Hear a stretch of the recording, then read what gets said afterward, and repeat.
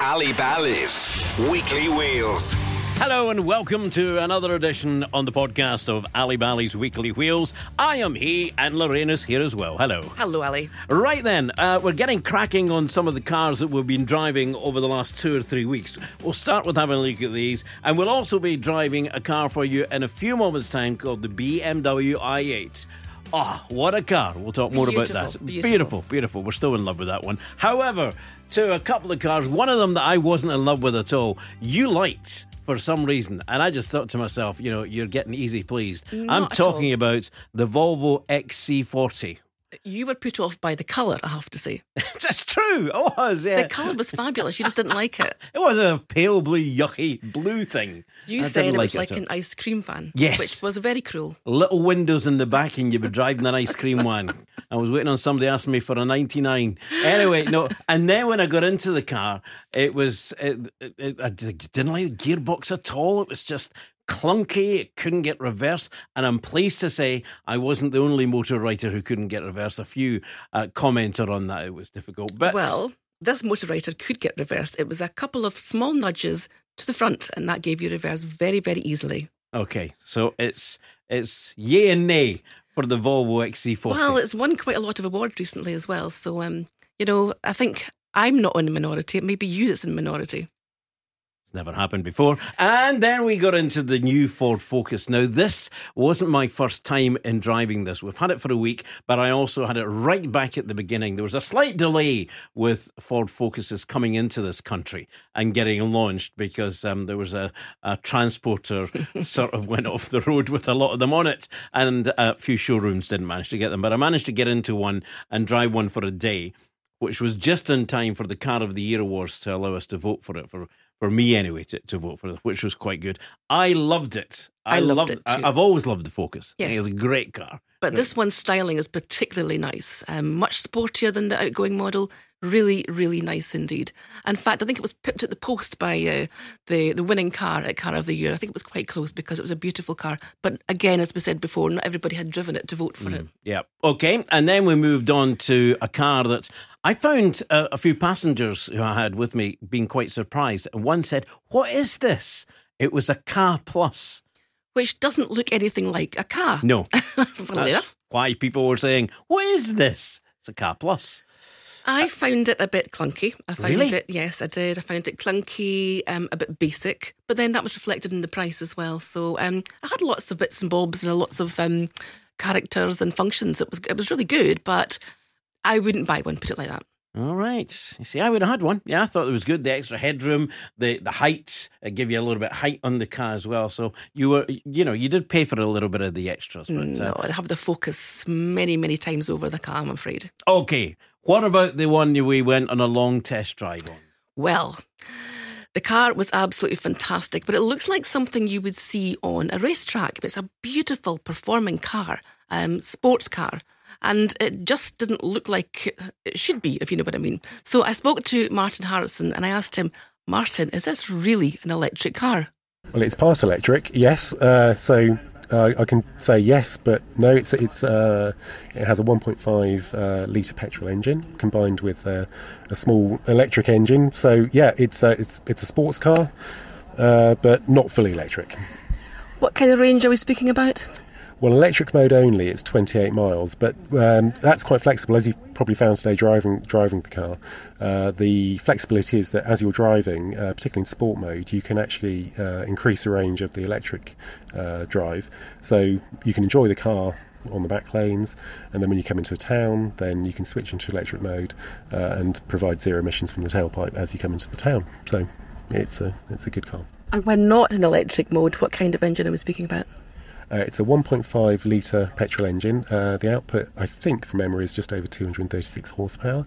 But combined with the electric engine, it nudges over 350 horsepower. So performance-wise, it's definitely in sports car territory. For the i8 Coupe, we're talking 4.4 seconds to 62, and the Roadster, which you've driven earlier, is just slightly slower, but 4.6 seconds. So again, just a fast, fun place to be. How many do you think you're going to sell in the country? That's a good question. I can't tell you what the volume prediction is for this year and next. I know we have a number of cars to sell, but I think with the Roadster in the mix, it gives us more opportunity.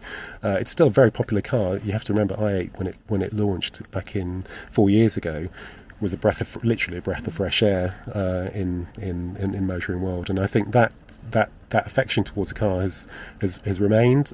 People are very loyal buyers, and I think the Roadster offers something a little bit different to the range now. So I think there's a definite opportunity. But in terms of outright numbers, I'm afraid I can't give you that.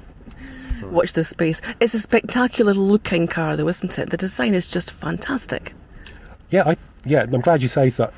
I think, from exterior-wise, particularly in the Roadster form with the soft top down, I think it really cuts a lovely silhouette, and it's a very dynamic design too. The dihedral doors, which open up upwards and outwards, add a moment of occasion.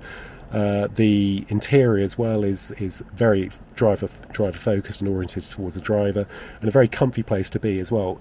You have to remember this is a sports car, and many sports cars aren't inherently comfortable. They can have quite a jarring ride. The setup can be a little bit confusing, but in this car, I would hope you agree, it's a nice environment and quite a relaxing place to be. That was one of the most surprising things about it, was how comfortable it actually was. I can only agree with you. Yes, of course. Fantastic. Yeah, thank you. Can you tell me how BMW decided to make the electric car in a performance car and not necessarily in one of their smaller models? I think. Well, we do. We have the i3, of course, which gives you that entry level point, which is a much more upright hatch, and that is, as you know, an all electric. Currently is an all-electric car. The i8, I think, provided an opportunity for us to sort of showcase what we could do, and I think, as I've already said, when it launched a few years ago, was a new take on how to access high performance driving, but in a more affordable fashion. You have to remember some of the cars that were alongside it, the performance orientated hypercars, were nudging £1 million. This one is just over £100,000. So, while still expensive, is not in the same category. But I think, in answer to your question, I think having a halo car that showcases some of the technology that's available and the advantages of driving a hybrid vehicle just provides a little bit more opportunity for us to communicate some of those messages, really. Just finally, Martin, is this the way ahead for all cars, do you think? Either hybrid or electric?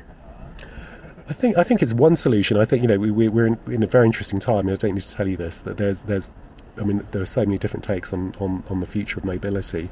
I think this is one example at the moment, and I think as battery technology improves, and the charging, more importantly, I would say, the charging infrastructure for people to plug in their cars improves, and the way that we charge our cars changes too.